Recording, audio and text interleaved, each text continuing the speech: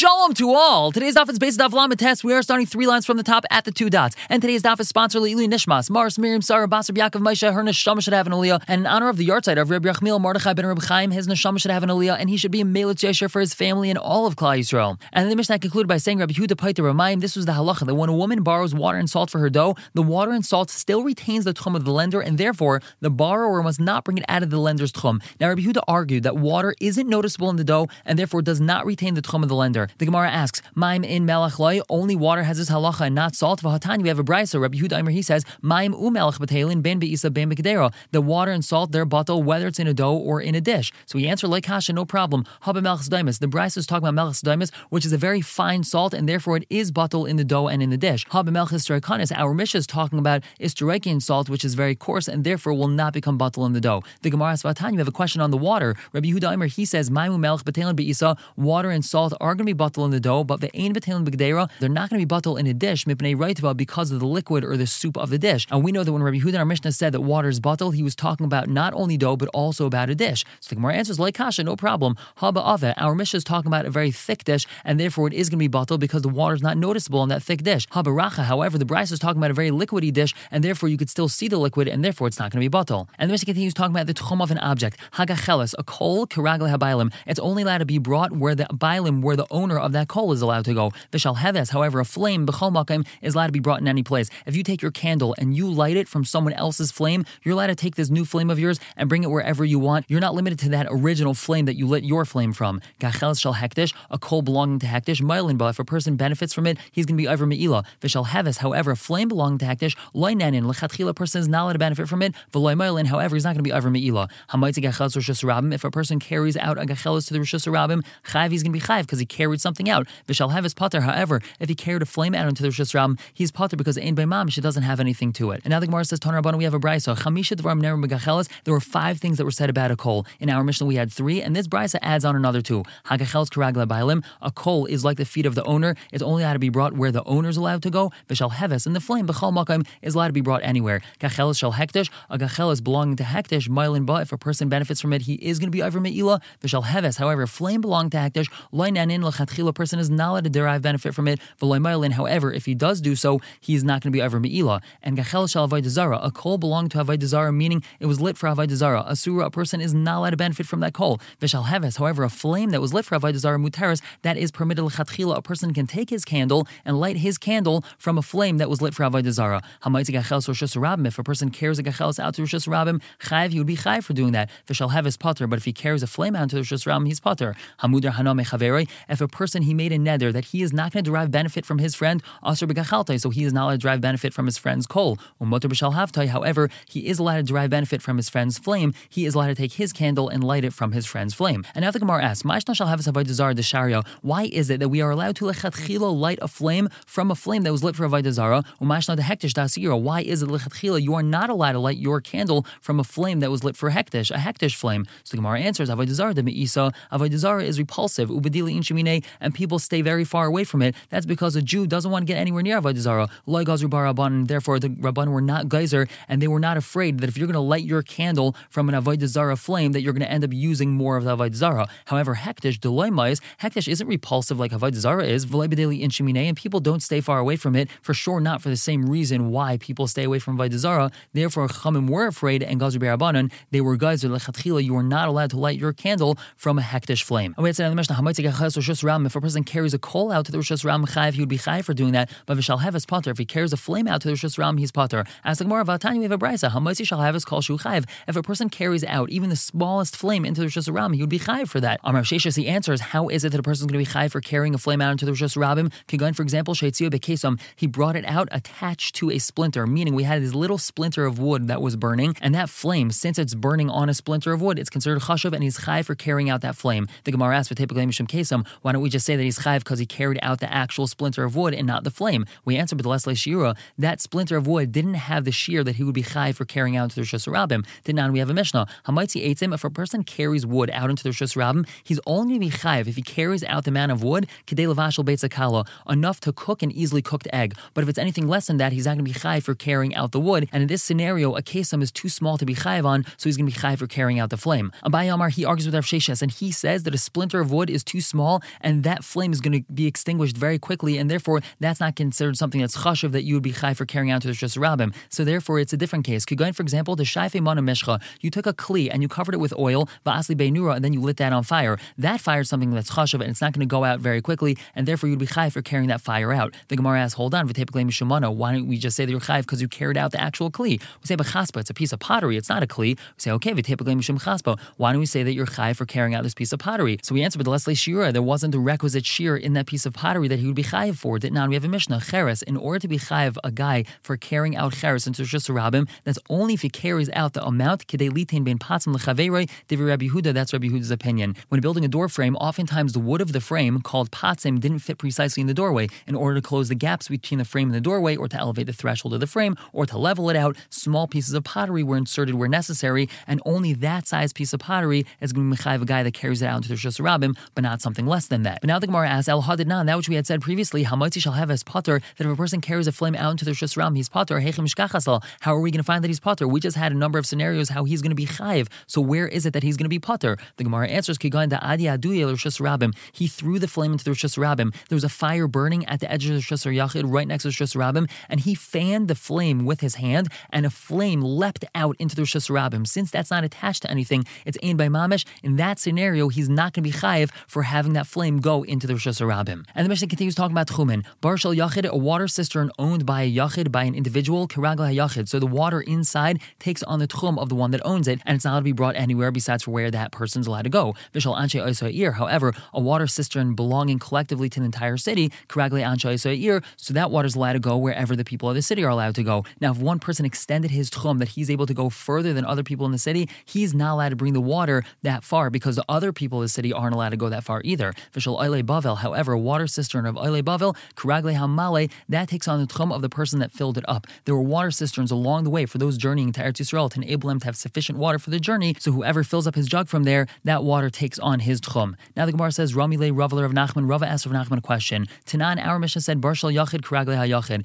that a privately owned water cistern, so that water takes on the tchum of the person that owns it. But Rav Mini will ask you a steer. The Brisa says, Naharas hamayshchin, flowing streams, umayanas hanayvim, and gushing springs, harehin keragla kol adam, they're like the feet of all people. That means they have no tchum whatsoever. So therefore, if a person fills up his jug from this stream and then he gives it to someone else and he gives it to a third person, wherever that water is, it's allowed to be carried by whomever is holding it. So we see that water in a privately owned spring or stream is not limited to the tchum of the person that owns it. So Hamar, he answered, Hachmaiskin, what are we talking about over here? Our Mishnah is talking about water that's gathered in a pit. It's a water cistern, it's a water pit, it's a water hole. It's not talking about something that's like a spring or a river that's constantly flowing with new water. When we have water that's gathered in a hole and it needs to be refilled, it's not refilled by the stream that's feeding it, so then it acquires a tchum. However, when we have a stream that's constantly flowing, that water does not acquire tchum, and therefore that water is allowed to be brought wherever. And we had said in the Mishnah, Vishal oile bavel, water in a pit that's designated for all these people that are journeying to Eretz Yisrael, keragle hamale, it takes on the tchum of a person that filled it up. Now, Itmar was stated, Milav anasan lechaveri. Let's say he filled up this jug and he gave it to his friend, and that's what his intent was when filling the jug. He had an intent to fill it up and give it to his friend. Rav Nachman, he says, keragle mishan ismalu lai, it takes on the tchum of the one that it was filled up for, meaning it takes on the tchum of the friend. Rav Sheshes Amar, he says, no, keragle hamale, that water takes on the tchum of the one that filled it up, and therefore when he gives it to his friend is limited to keeping it within the filler's tchum. The Gemara asks, what are they arguing about? So it seems to be that they're arguing, Mar Savari, Rav Sheshes holds, Bir Def Kerahu, this bar is actually hefker, and therefore when he fills the water, even though his intent is for his friend, Rav Sheshes holds that if one picks up a hefker item with intent to acquire it for his friend is not kainet, and this water is hefker, and therefore the filler is kainet, thereby acquiring the tchum of the filler, not the filli, if that's even a word. And Umar Savar, Rav Nachman holds Bir Deshutfehu, this bar is owned jointly by everyone, and therefore when he fills it up and gives it to his friend, so now it's like it's his friend's water and it takes on his friend's tchum and not his tchum. But now we have a question. Esvei Rav Nachman, Rava asks Rav Nachman, according to you that this bar that's allowed to be used by everyone is considered like it's jointly owned and it's not hefker, what about the following case? Hareini alecha cherem. If a person says, I'm on to you cherem. Now even though the word cherem is usually used to make something hektish, in this context it just means that the neider, the one making the vow, is prohibiting his property on someone else. So hamudar aser, the one that had the vow made on him, he is not allowed to benefit from the one that made the neder's property. On top, let's say he says, Hare ata alai cherem, you are cherem onto me. So haneider aser, the one that made the neder, he's not allowed to have benefit from his friend's property. Let's say he said, Hareini alecha v'ata alai, I am onto you and you are onto me cherem. So shnei masrim zebazeh, neither of them are allowed to derive benefit from each other. Umutarim b'shel oile bavel. However, they are permitted to derive benefit from that which is considered to belonging to oile bavel. Now, what's that? When the Yidden in Galus Bavel went back to Eretz Yisrael, as we should all be zeicha to bekarv mamish, they made certain properties hefker for all of Klal Yisrael to benefit from. Since these are hefker, no one has the ability to aser them onto someone else. But v'asurin b'shel oisa ha'ir, they are aser to derive benefit from something that belongs collectively to everyone in the city that they live in. That's because it's considered a shutfis, and they all own it, and therefore they're not allowed to have benefit from this thing. Now, v'eluhin dvarim shel oile bavel, what is considered to be belonging to oile bavel that's considered hefker and everyone's allowed to derive benefit from? Har habayis, halashachas, all the different chambers, v'hazaris, and all the different courtyards of the Beis HaMikdash, ubar shel emsa derech, and this water pit that's in the middle of the way for the journeyers, and ve'eluhin shel oisa ha'ir, what's considered to be belonging to everyone in the city, harachayv, the town square, ubeis haknesus, shol, ubeis hamerchatz, and the bathhouse. Now, here's the question that Rav was asking on Rav Nachman. If you're going to say the beer, the shutfehu, that this bar is really considered to be owned by partners, so on my mutter, why are these two people who are meider hana from each other, they're not allowed to benefit from each other, why are they permitted to have benefit from this pit? Why are they allowed to use this water? But Tanan, we have a mission that says, if we have partners that they were neither hana from each other, and they said we're not going to derive benefit from each other, assume the kanas l'chatzar, they're not allowed to walk into a jointly owned chatzar, and by that same token, they should not be allowed to derive benefit from this water pit. It's considered like they're shutfim in this water, and therefore they're not allowed to take from the water. Why is it that we say that they are allowed to take from this water? So Gemara says, Rav Nachman would answer, you're right, if they want to wash themselves in the water of their pit, that's aser. But what are we talking about over here? That it's mutter l'malos, if they want to fill up their water jugs from the pit. Each one is really just filling up from his own water. Rav Nachman over here is holding of the concept of breira that we've encountered many times already. It's called retroactive clarification. When he fills up his jug with water, we say that retroactively it's been clarified that that water was always his, and it was never subject to this isser hana that they now have on each other. The Gemara right away asks, V'savar Rav Nachman yesh breira, does Rav Nachman really hold to the concept of breira? V'atanan, we have a Mishnah, and now this Mishnah needs a three-part introduction, and we actually learned this in Maseches Shkalim. So every year, every Jewish male of age had to give a machzah shekel, half a shekel, to the Beis HaMikdash treasury. These coins often got rubbed out and lost a bit of value, and therefore the gizbarim, the temple treasurers, would exchange them for coins of larger denomination. Due to the slight discrepancy between the half shekel coin and the larger one, the Chum instituted the one must also give a kolbain, a bit more than this machzah shekel, in order to make up the difference. So even two people combining their machzah shekel into one payment have to each add this kolbain, and therefore two partners as well. And important to note, our main focus here is the partners, the shutfim, so pay attention. These partners, even when paying from their shared funds, they must each add the kolbain. A father, however, paying for his two sons, does not need to add a kolbain. Now, the opposite applies to Meiser Behema. Every year, one must make an accounting of the new animals born to him and separate Meiser from those. This applies only to animals owned by an individual and not to animals owned by partners. And one bit more. Brothers can be considered partners in their father's Yerusha in two different ways. After the father dies, before the division of the Yerusha, they're considered partners, but to a limited extent, this is known as tfisas habayis. Now, after they divide their Yerusha, if they decide to partner up and join assets, then they're considered like regular partners. So now that we know all this information, we can continue with this Mishnah. We have brothers that are partners in one of these two ways that we just mentioned. If they're chayiv in the kolbain, that's the way that their partnership was set up, meaning they're regular partners, and therefore they're chayiv to give the kolbain, p'turim meiser behema. So then they are pater from meiser behema, because we said partners are pater from giving meiser behema. However, if they're chayiv to give meiser behema because they're not real partners, they're just partners in the way of tfisas habayis. So then p'turim min kolbain, they're pater from kolbain, because when they take their machzah shekel from their father's estate, it's as if their father is paying the machzah shekel for them, and they do not have to give the kolbain. Now, Rav Anan said, Lo shanu, this was only taught that they're considered like regular partners. That's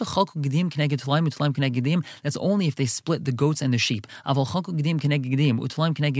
If they split the goats evenly and the sheep evenly, so then each brother could say, this is his chelik that was always coming to him. Now let's explain Rav Anan's shita. If the division of the Yerusha was done by one brother taking sheep and the other goats, then when they partnered up again, they're considered like full-fledged partners. Why is that? Because goats and sheep are different, and in order to make a fair division, a professional assessment has to be made. Once the division is made, it's more like a sale than a regular division of a Yerusha. Therefore, each brother, so to speak, acquired his portion, and now their partnership is like any other partnership. However, says Rav Anan, if they made an even division, you take 5 goats, I take 5 goats, you take black sheep and 3 bags of wool, and so will I, and then they partner up, they're really just reverting back to this stage of tfisas habayis, because each brother says, and here's what's important, that due to breira, it turns out that whatever each one received is really his all along, and therefore the partnership isn't anything new. And now here comes our proof that Rav Nachman does not hold of breira. Rav Nachman Amar, he says, afilu chalku gedim keneged gedim utlaim keneged utlaim, even though they made an even division, each one took half the sheep and half the goats. Ein omer, they cannot say that this was really his chelik that was coming to him all along, because Rav Nachman does not hold a breira. So therefore, we can't answer Rav's question on him by saying that Rav Nachman really holds a breira.